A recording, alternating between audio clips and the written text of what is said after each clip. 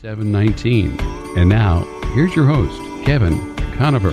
Bring your tide. Welcome to Educate for Life Radio and Podcast. I'm your host, Kevin Conover.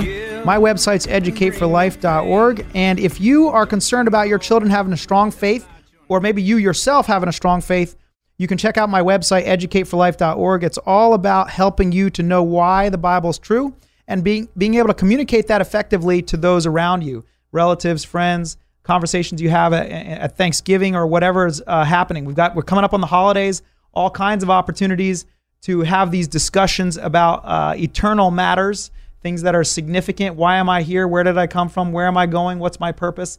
All that good stuff. So you can check that out on my website, and I would love to have you become a member on our site. My guest today is Dr. John Yo. He serves at Southern California Seminary as the professor of Old Testament.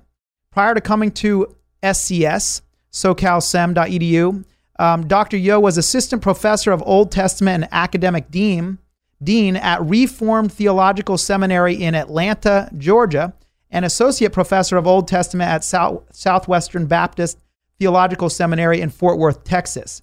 He's also a member of the Evangelical Theological Society and the Society of Biblical Literature. And just to brag on him a little bit more here, he's got a PhD from the University of St. Michael's College. He's got a THM from Fuller Theological Seminary, an MA from Westminster Seminary, California. So he's got a good background here to give us some insight on a very, very important, what I think is a critically important subject today that we're going to be talking about. Dr. Yo, thanks for being here today. Thank you for having me on, Kevin. Yeah. And this is your first time being on the radio, you told me. Yes, it is. Okay, so very exciting. Yeah, to say the least. Yeah. So anyway, I'm really glad you could be here. So Dr. Yo, when I'm talking to people about different questions about the Bible and everything, one of the things that pops up all the time is people will say to me, they'll say, different people interpret the Bible differently. So how can you say that your opinion is any better than anybody else's opinion? And so there's this idea out there that pretty much people can make the Bible say whatever they want it to say. And so nobody's got nobody's got the authority on truth or how you're supposed to interpret the Bible. And yet the Bible is so important. How can we just let this go? And so I wanted to talk to you about that today. Why don't we go back in time to your upbringing and then your travels. For those of you listening, Dr. Yo, he has changed his position over time about how you interpret the scriptures. And that's what we're going to be talking about today, because really the fundamental differences in doctrine that we hear all around us have to do with the method of interpretation. That is, how are you supposed to read the Bible? Would you agree with that, Dr. Yo? Yes, absolutely. Yeah. So tell us about your upbringing. What did you grow up in a Christian family? What was it like? I did. My father was a pastor. Very unique situation. He was a Presbyterian minister as a missionary in a Baptist church. Now that's really, really unusual. So the oversight board didn't really. Yeah. So I guess long story short, I was kind of raised a Baptist, so to speak. I was actually baptized by full immersion. And then my dad kind of had this reawakening of his Reformed tradition when he went to Germany. And so he did the whole Luther tour and things like that. And he came back really, fervent about the Reformed faith. And so there was a call from a church in California, which he then took up. And so he joined the Christian Reformed Church.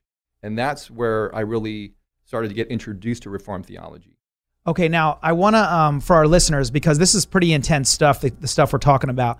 So typically when people think of the Reformation, right? They think of Martin Luther, and everybody thinks, hey, this is a great thing, right? Because this was when we got back to the Bible and we started really. So can you help our listeners understand when you talk about your father and Reformed theology or his Reformed roots, how is that different from, say, the Baptists, Southern Baptists? Right. Great question.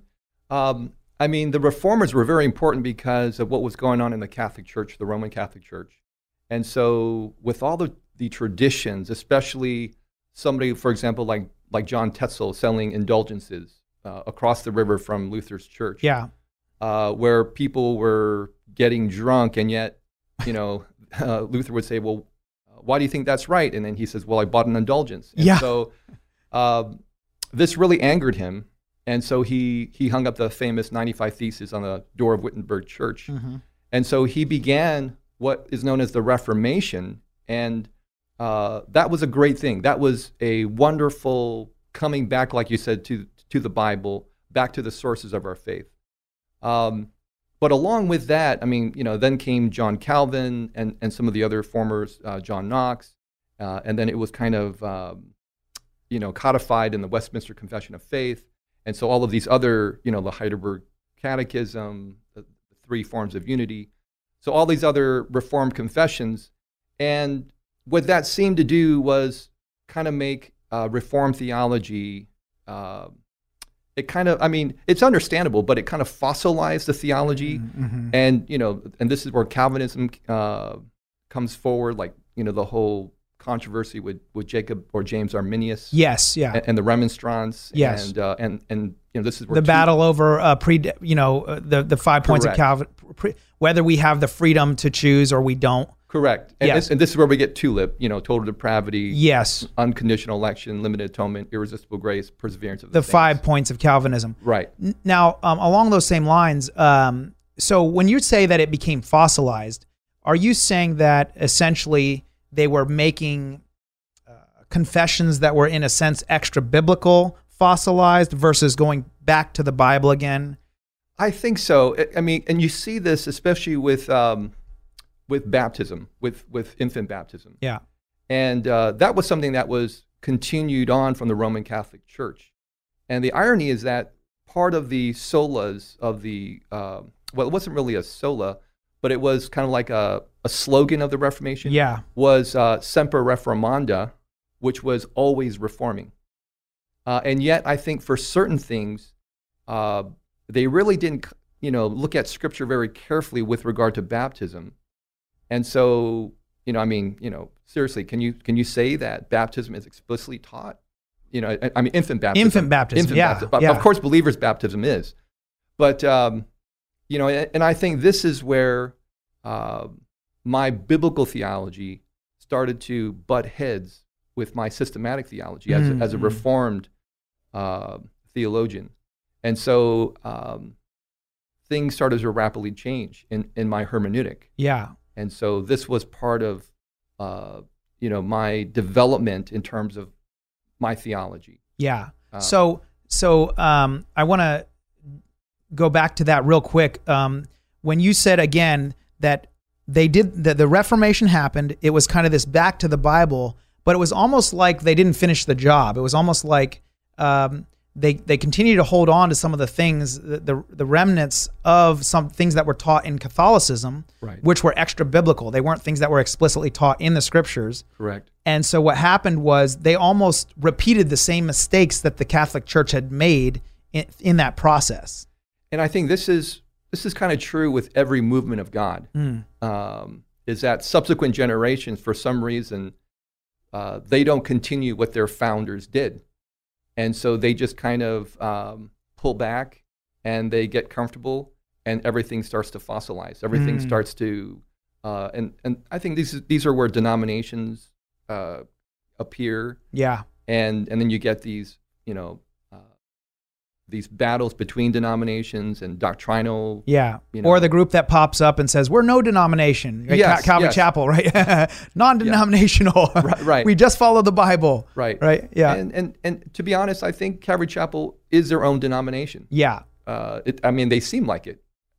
But It seems like it's human nature to kind of get into a rut and kind of go, these are the doctrines and traditions we've settled on, Right. and we're done exploring Scripture on this issue. We're just going to continue to stay in that rut. And don't get me wrong, I love the Calvary Chapels. Yeah. But it just seems like they claim that they're not denomination, yet you have to be in their Bible college. It's kind of like you have to be within their church system. Yes. Yeah. And that's kind of denominational. Sure. That's all I'm saying. Yes, I understand what you're saying.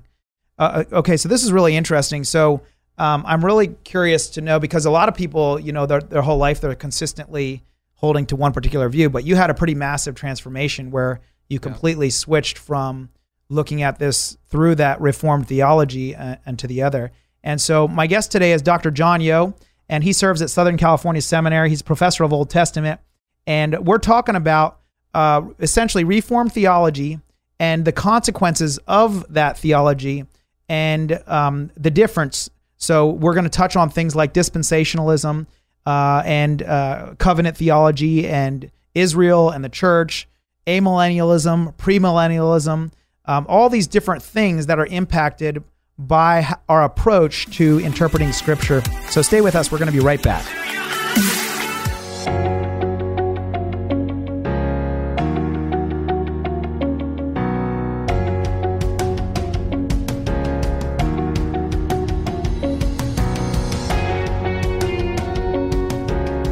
Hi, this is Jason Hall, president of Team Home Loans, a branch of Synergy One Lending. I just want to take this opportunity to thank Kevin Conover for the profound impact he's had on mine and my wife's spiritual life, as well as being an incredible teacher while our kids were his students. His knowledge and passion have taught us all how important it is to be defenders of our faith. It is our sincere hope and prayer that you will continue to learn to be defenders of your faith through Kevin's radio show and through his Educate for Life teachings. Thank you, Kevin, from the Hall family and Team Home Loans. If you need to buy an affordable, reliable used car, truck, or even an enclosed trailer, call Conover Tires Wheels and Service in Oceanside. For tires and car repairs you can trust, call Dan Conover and his team at 760-439-1631. Honesty, integrity, and quality service. They're ASE, BBB, and NAPA certified. And they're proud supporters of Educate for Life. Learn more at ConoverTires.com. Check out their great reviews. 760-439-1631. How can you live in San Diego and miss out on enjoying the water? Fast Lane Kayaking sells popular Hobie Cat kayaks that you pedal, not paddle. That means your hands are left free for fishing and fun. They're light and they're easy to use and maintain. Just rinse them off. Try one free on a demo ride. For 36 years, Ron and Debbie Lane have served San Diego with fun, family-friendly water sports of all kinds. Learn more. FastLaneSailing.com. 619-222-0766. Hey,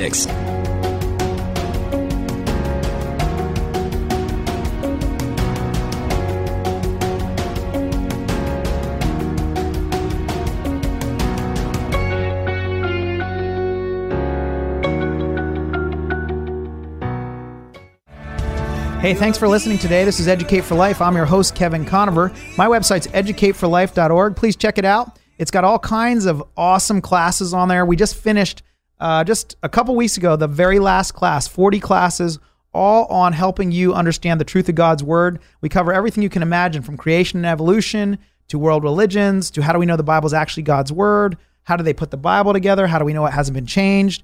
We deal with things like homosexuality and abortion, all the different stuff that you have questions about or you want to learn about in order to be able to have good discussions with those around you. And October 13th, I'm speaking up at Calvary Chapel Oceanside, and I'm actually speaking specifically on the age of the earth, which is a controversial issue in the church today. You have progressive day creation and things like that. And this actually relates to what I'm talking with Dr. John Yo about today.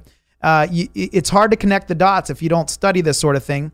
But frequently you'll hear people say, well, how do you know that your view of the Bible is right? How do you know you're interpreting the Bible correctly? And this is why it's so important to understand what is the proper method of interpreting the Bible so that I come to the right conclusions. Because we know people have come to the wrong conclusions in the past, and we don't want to make those mistakes either. So my guest today, Dr. John Yo, is an expert on this, and he has a personal testimony about how he adjusted his perspective on how you interpret Scripture. And Dr. Yo, I wanted to ask you if you could kind of take us back to the moment where you began to realize you were shifting your thought process about how to interpret Scripture. What was happening there? Right. So kind of to pick up where we left off, when I did attend Biola University, and then I took some classes at Talbot. But my dad, because he had this reformational renewal, so to speak, he encouraged me to attend Westminster Seminary, California. And he was good friends with Dr. Robert Godfrey, who was president there at the time. And so they were going to offer me a scholarship, CRC was, and I said, okay, great, let's do it. So while I was there, it was there that I became Reformed. So they started chipping away at my theology. And now this is very interesting. So Westminster, I thought they were very conservative, but they are. So real quick for our listeners, the two main differences in the main ways you when you refer to Reformed, right? Is this a less literal method of interpretation versus a literal? What are the main differences between Reformed and what would you call it? Dispensational? Well, I don't know.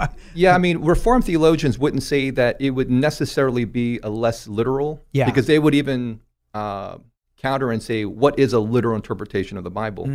Because what they would say is you have to look at the scriptures from their genre. Yes. And so we would agree with that, of course. Yes. But it's then how do you understand the Old Testament in terms of how it was put together? Like, what's the theological structure of the Old Testament? And they would say that it's structured by covenants. And so, I mean, obviously, the covenants are part and parcel of the Old Testament story. Sure. But then they look at it through a theological lens. So they would say that Adam, for example, was under a covenant of works. And after he fell, then something called a covenant of grace kicked in, where now God was going to deal with humanity through this covenant of grace, beginning with the Abrahamic covenant, and then the new covenant with Christ would also be a part of that. And so it's called covenant theology. Yes. And so Reformed theology is covenant theology. Correct. Yeah. And it's all based on this idea of covenant of works in Adam, where he fell and he plunged all of humanity into sin. And then you had Jesus come and do a covenant of works where he then redeems the fallen. He redeems the elect. But what about the covenant with Abraham and the covenant with the Hebrews and these sorts of things? And so for example, like the Mosaic covenant or the Sinaitic covenant would be another covenant of works. And so in these works covenants, you see God giving them a law. For Adam in the garden, it was, don't eat from this tree in the middle of the garden, the tree of the knowledge of good and evil. Yeah. For in the day that you eat of it, you will surely die. So the covenant of works says, do this and you will live. Don't do this and you will die. And so we saw that in Eden where, Adam and Eve disobey. They get exiled from the Garden of Eden. You see that with Israel in the land. And God gave them, the 10 Commandments and, the book of the covenant, 613 commandments. And they successively break them. Yeah. Generation after generation. Yeah. God sends his prophets, but yet they disobey, and then they too get exiled from the land. So in both covenants of works, they're exiled. And then so Jesus must come under a covenant of works. And then when he succeeds, that new covenant is then imputed to us. Yeah. Just as Adam's sin was imputed to us later, but the elect, the believers, Christ imputes his righteousness to them, and he takes our sin, and he pays for our sins. So this all seems very biblical, and so, but you're saying that you left Reformed theology and you moved on into a new way of looking at things. So, well, I mean, and I think this idea that just because one aspect of Reformed theology is correct, it makes it all correct. Yeah. And I think this is where I disputed other aspects of it, such as infant baptism, their position on Israel.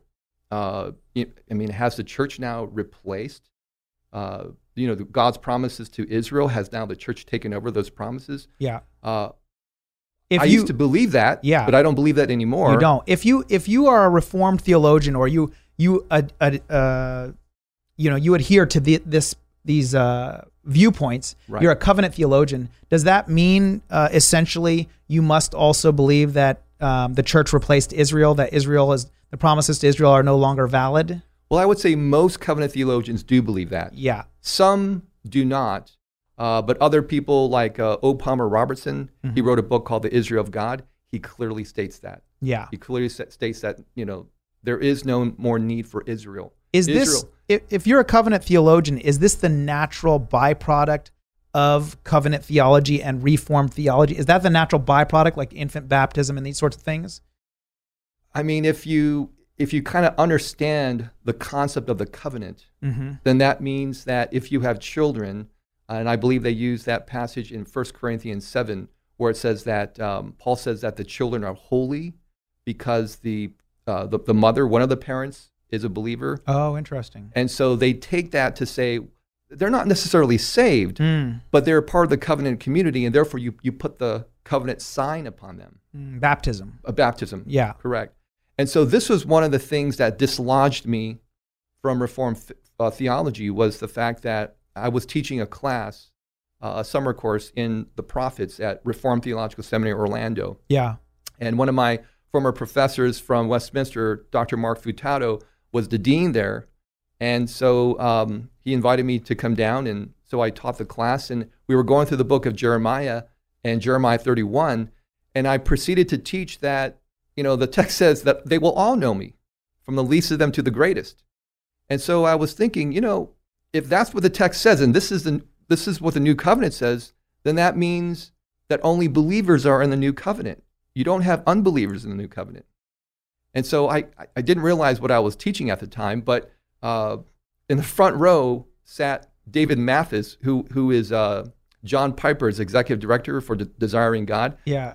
And he said out loud, "You're a Baptist." And that must have really thrown you off. Yeah, and I said, "Well, I'm a Presbyterian. I'm a Reformed Presbyterian." and then so he told me after class what the implications were of what I just said. Yeah. And so he was saying, well, if only believers are in the new covenant, then you don't baptize children. Yeah. Because they're not believers. Yeah.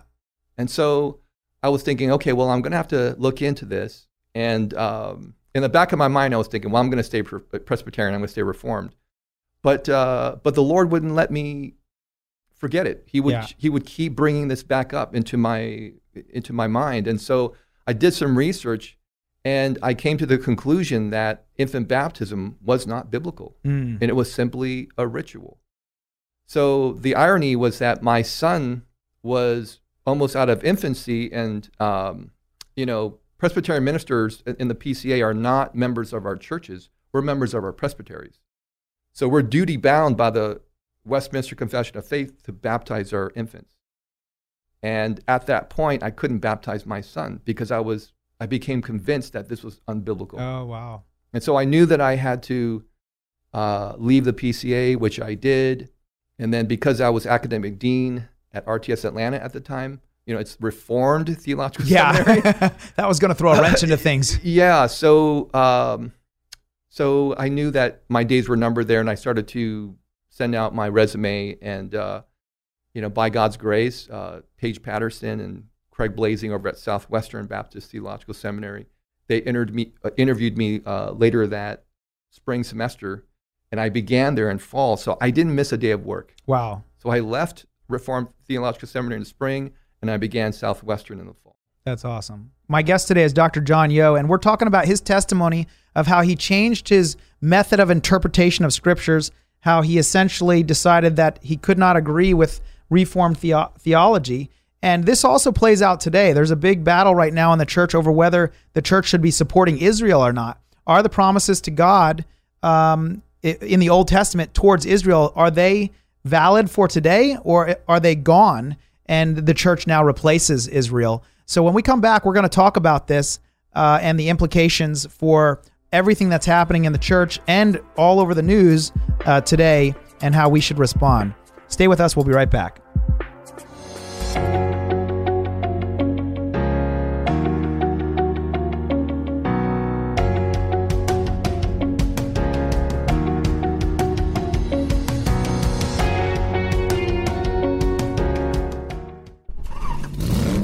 Save money by taking good care of your car. Call Conover Tires Wheels and Service in Oceanside. Locally owned and operated since 1991 with all the brands you trust. See their great customer reviews and special offers at ConoverTires.com. Dan and his team are proud to support Educate for Life with Kevin Conover. They even sell affordable, reliable used cars and enclosed trailers. Conover Tires, 2405 Oceanside Boulevard, 760-439-1631.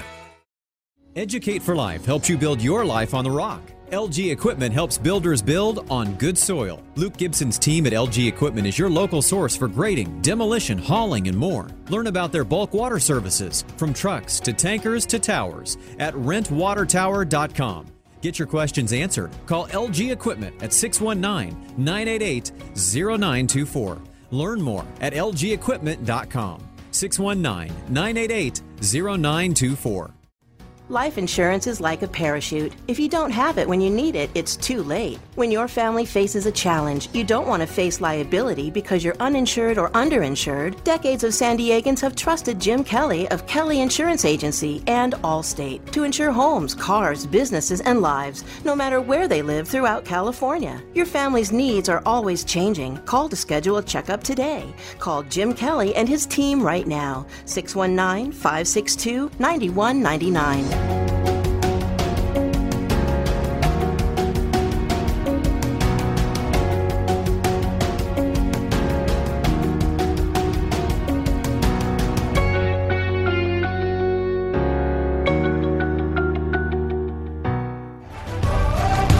Thanks for listening today. This is Educate for Life. I'm your host, Kevin Conover.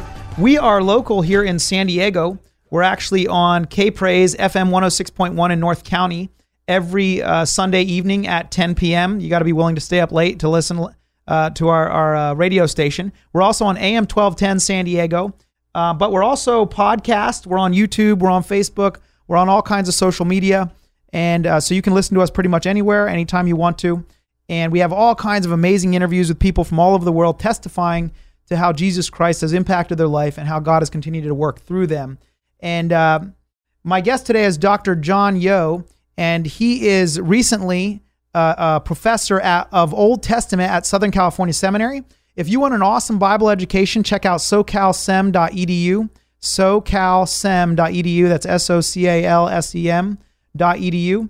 And you can get a really solid biblical education and be able to teach the Bible well and really know what you're talking about. Dr. Yo, I was going to ask you, there's been a movement towards a less literal interpretation of Scripture. And, some people complain about evangelicals. They'll say, you guys all interpret the Bible literally. And, there's poetry in the Bible. There's metaphors in the Bible. You can't interpret everything literally. And how do you respond to somebody who says something like that? Well, I think it's pretty clear that when you're not supposed to take something literal, it kind of goes into the realm of metaphor or figurative speech. Mm-hmm.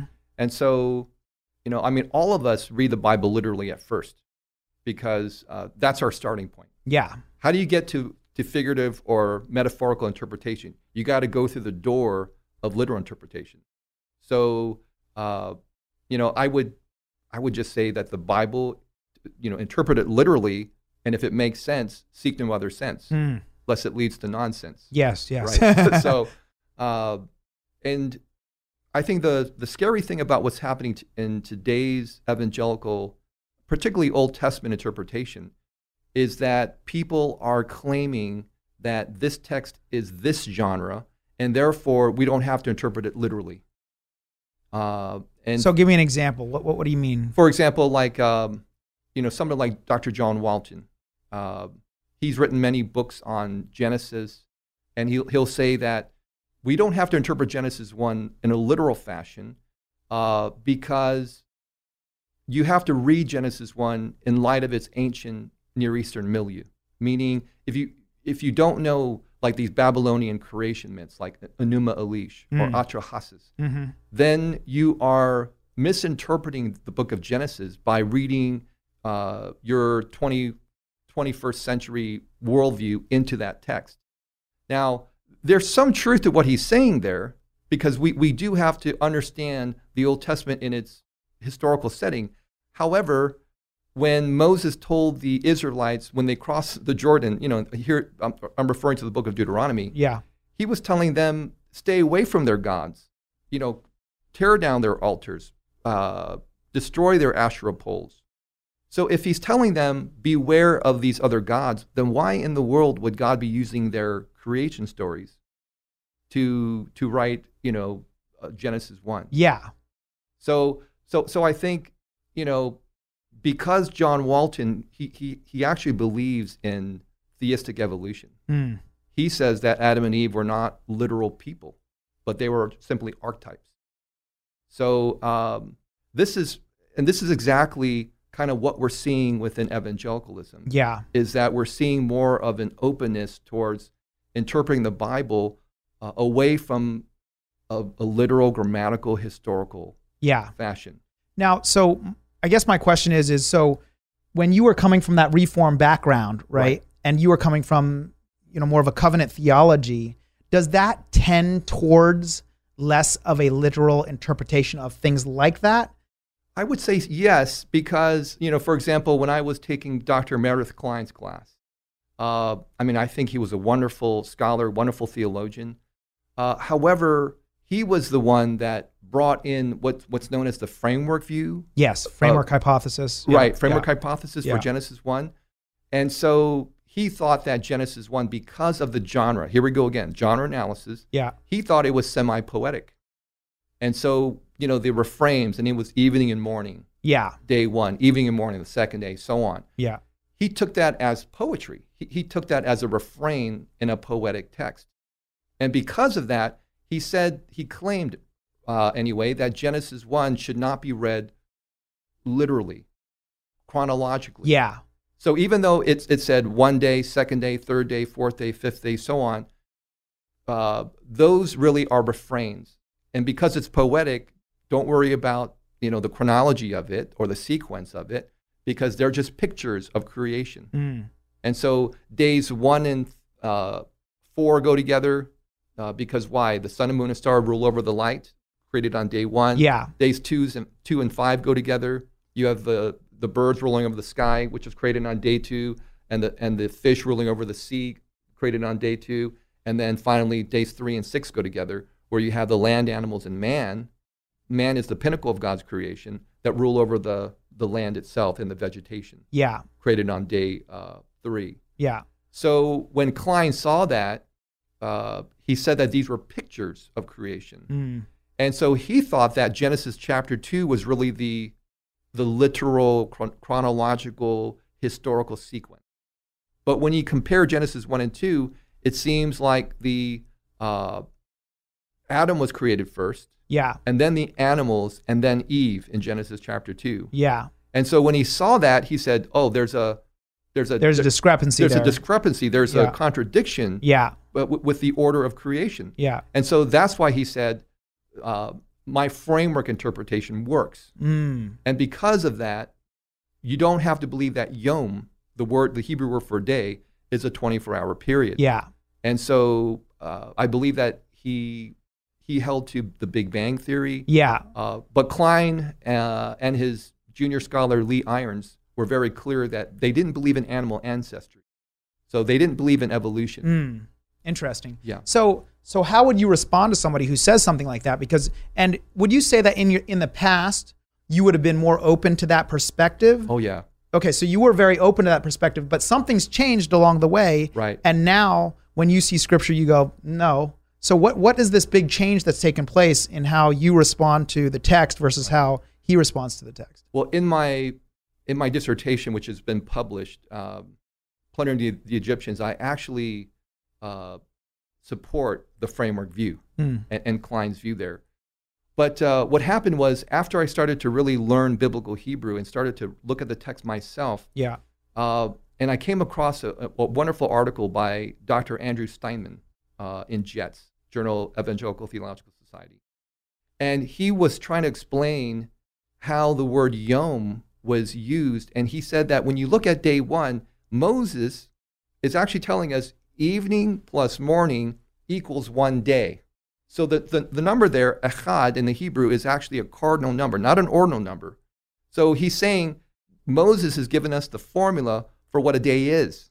It's a period of evening, 12 hours of darkness, plus a period of light, 12 hours of day, equals 1 day, cardinal number. Now the days after that 1 day are ordinal, second day, third day, fourth day. And so he's saying, here's another one of these days. Here's another one of these days. And so, clearly when he's talking about the creation of the sun, moon, and stars on day 4, he's saying that these are for signs and for seasons to keep track of years, months, and days. Moses knew what a day was. Yeah. And when you look at how the Jews reckon a day, they begin at 6 o'clock at night. So it's a period of evening, a period of morning, one day. Oh, wow. So when I saw that, I was thinking, every time where the word yom appears, I mean, there is about 3 or 4 different senses of the use of the word yom in Genesis 1 and 2. Yeah. But it's very clear as to what the context is dictating. Yeah. It's kind of like 2 Samuel 7, where you have the Hebrew word bayit. And so David says to God, God, I want to build you a bayit. I want to build you a house because I live in a nice bayit. I live in a nice house. Yeah. But then God says, no, you're not going to build me a bayit or a house. I'm going to build you a house. So in the first sense, David is saying, I want to build you a temple because I live in a nice palace. Yeah. But then God says, no, you're a man of bloodshed. Your son will build it for me. But I'm going to build you, David, a dynasty, a house of kings. Oh, wow. And so in that text, we have the word bayit, the word for house, and yet it's used in 3 different senses. But we don't know what the word bayit means. Yeah. It can mean anything. So you're saying in essence, context is king. Is king. Okay. Yes. Okay. And so would you say that is the fundamental difference between the way you used to think and the way you think now? Yes. Is that now you're much more focused on context? Correct. And it's also trying to take the words as literally as possible, and within its context. Yes, not discarding metaphor. No, but only using metaphor when it's appropriate. Right. I mean, when Jesus said, if you have a plank in your own eye, yeah, I don't think you'd be alive very long. That's right. If you left that plank alone. Yeah. So I mean, clearly that's hyperbole. Yeah. It's metaphorical. Yeah. So, but why is it so funny? Because we're interpreting it literally first, and we know that this is metaphorical. We know it's hyperbole. Interesting. Okay, my guest today is Dr. John Yo. We have one more segment left. This flew by, but we're going to talk about the impact of a non-literal reading of the text. How does that affect our lives practically, speaking on a day-to-day basis? How does that change things about the way we live and how we interpret Scripture? We'll be right back.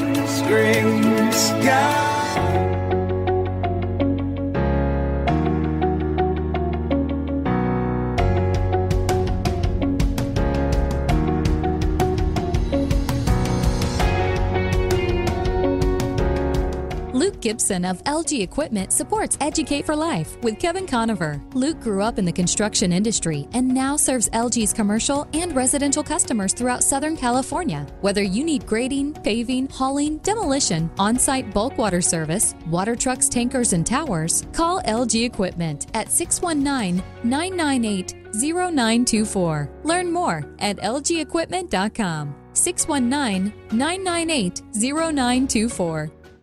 Hi, this is Jason Hall, president of Team Home Loans, a branch of Synergy One Lending. I just want to take this opportunity to thank Kevin Conover for the profound impact he's had on mine and my wife's spiritual life, as well as being an incredible teacher while our kids were his students. His knowledge and passion have taught us all how important it is to be defenders of our faith. It is our sincere hope and prayer that you will continue to learn to be defenders of your faith through Kevin's radio show and through his Educate for Life teachings. Thank you, Kevin, from the Hall family and Team Home Loans.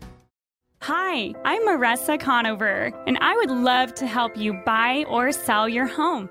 I've worked as a realtor for more than 13 years, and as a San Diego native, my passion and experience will help make your move as peaceful as can be. Call me at 619-251-1577. That's 619-251-1577, or visit conoverhomes.com.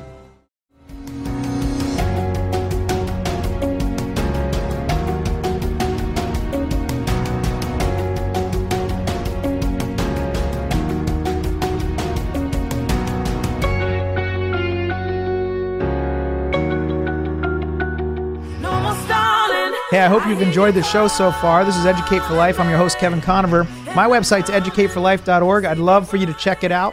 All kinds of good stuff on there. We've got, I believe, over 100 different radio programs, podcasts now. And I've interviewed physicists and geophysicists and people who have come out of Islam. People have come out of Jehovah's Witness. I've had people on the show who talk about cosmology and science and the evidence for God from science. All kinds of incredible people from all over the world. It always amazes me how God works through each one of us in a different way in the body of Christ. It's a huge blessing. I am going to be speaking October 13th up at Calvary Chapel Oceanside. If you can make it out, we're going to be talking about the evidence for the age of the earth, both from a theological perspective and also from a scientific perspective. Is there evidence that the earth is actually only around 6,000 years old? That's not something you hear too often, but I believe there's pretty compelling evidence that is the case. And if you want to come out and give me a challenge, I'd love to have you come out and just do some exploring with me and have that discussion. My guest today is Dr. John Yo, and we've been talking about specifically how you interpret Scripture. And so, Dr. Yo, so we've been addressing, the more literal method where you're taking the text for what it says. And this is really, the Reformation hermeneutic, which is the plain meaning of the text is what you go with, right? And then there's also what's happening today is people are turning the Bible more and more into metaphorical. And would you say that movement is growing, seeing the Scriptures as more metaphor than literal? Well, I don't know that we would say that it was becoming more metaphorical per se, but I think when you look at the various systems of interpretation, such as dispensationalism versus Reformed theology, I would have to say that when that domino of infant baptism fell, that kind of like started kind of like an investigation on my part as to, well, what else was not biblical that Reformed theology taught me at Westminster. Yeah. And so, I started looking at my millennial views, and I started to say, well, look at Revelation 20. Is Jesus the angel that came and bound Satan in the abyss for 1,000 years? Because this is the way that Reformed theologians take it. And so they believe that there's not going to be a literal millennium in the future. We're in the millennium right now. Yeah. And so Jesus is the angel that binds Satan into the abyss. And they use texts like where Jesus said, you're going to bind the strong man and then you can plunder his goods. So the thinking is that Jesus bound Satan on the cross, and then from there he could then plunder Satan's kingdom and rescue the elect from the clutches of the devil. And so that was kind of like the idea when they were looking at Revelation 20.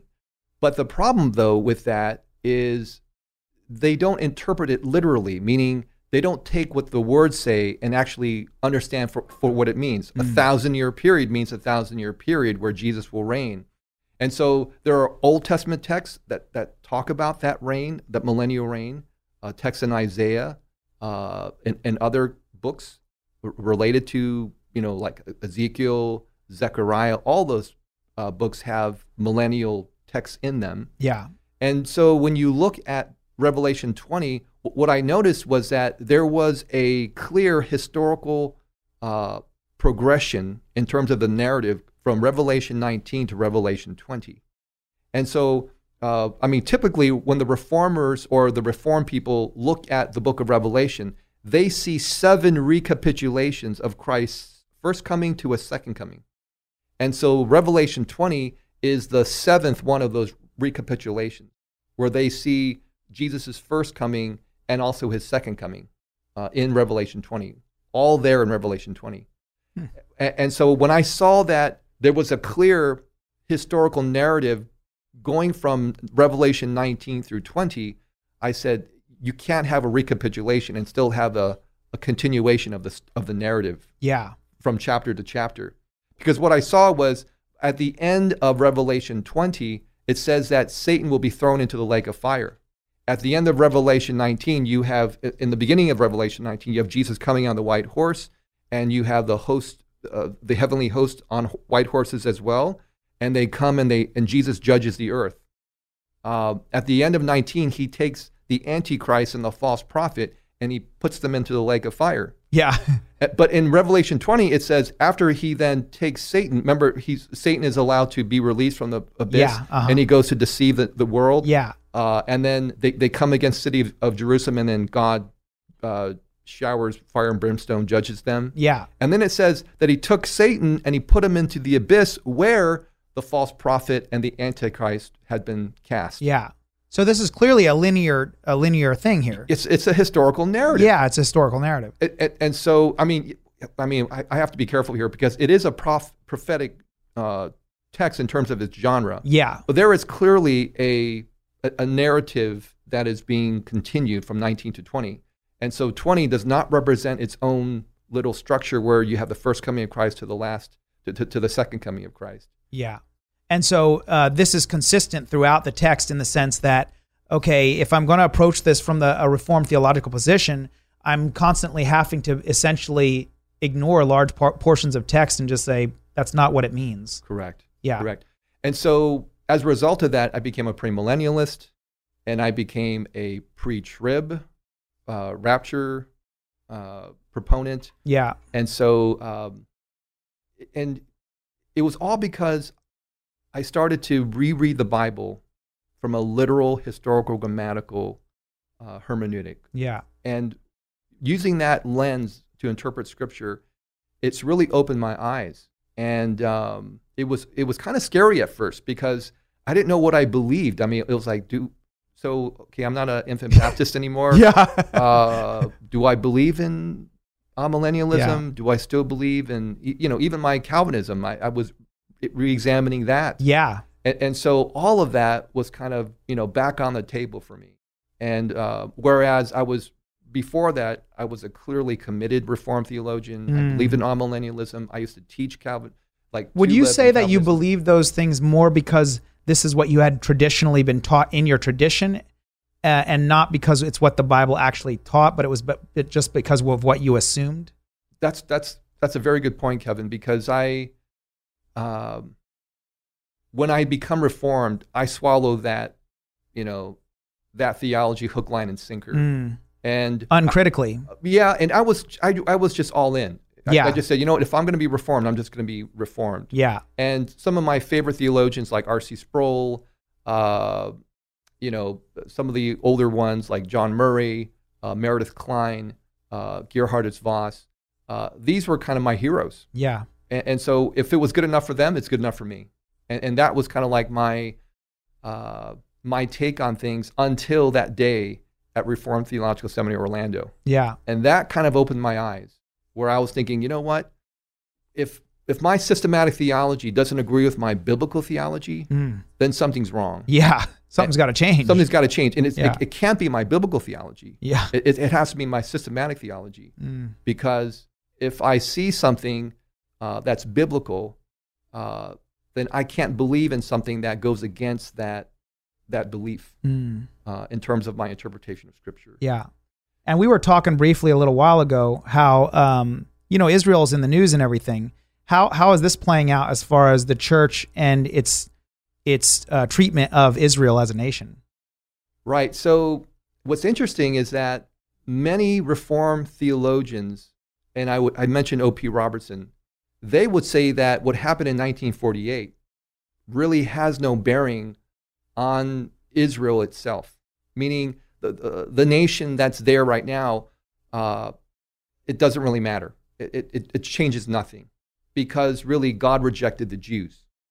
And it's not that they're not saying that we should, we shouldn't evangelize the Jews, but what they're saying is that, it really they really hold no more plan. Yeah, it has no role in prophecy or anything. Right. There's no bearing of the importance of Israel right now in terms of prophetic fulfillment. Yeah. And so, when I had, again, kind of looked at the situation from a literal vantage point, and now reinterpreting the prophets from a dispensational, literal hermeneutic, I see Israel as not just, being important now in the land and supporting Israel. Yeah. And also being careful. I mean, because when you see some of the churches, a lot of them are Presbyterian churches. And also when you look at the history of the church, particularly the early church fathers, and then even Martin Luther, I mean, this is something that really people really don't bring out about Martin Luther's his anti-Semitism. Yes, yeah. Toward the end of his life.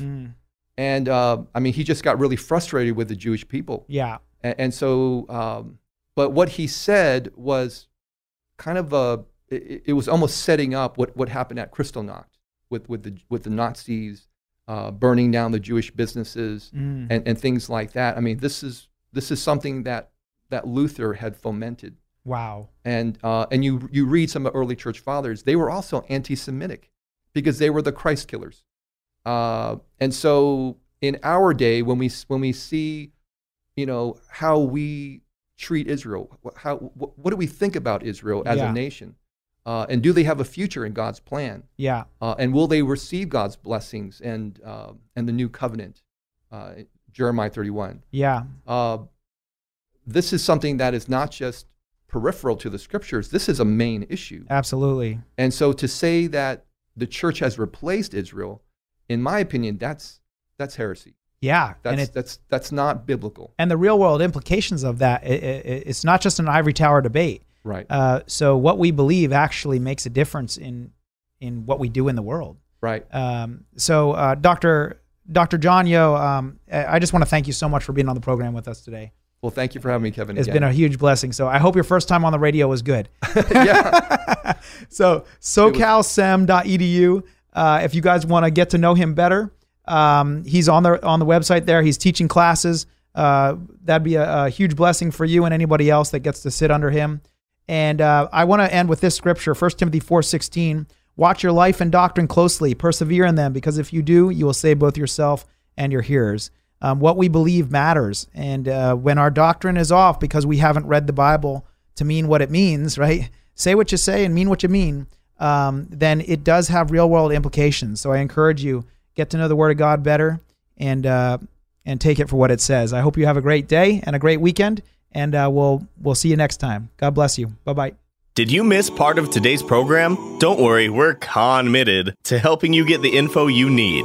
Okay, that was dumb. But for real, visit educateforlife.com for podcast and video recordings of the show and to sign up for the School of Unshakable Faith. Leave us your comments, compliments, questions, or concerns at 800-243-9719.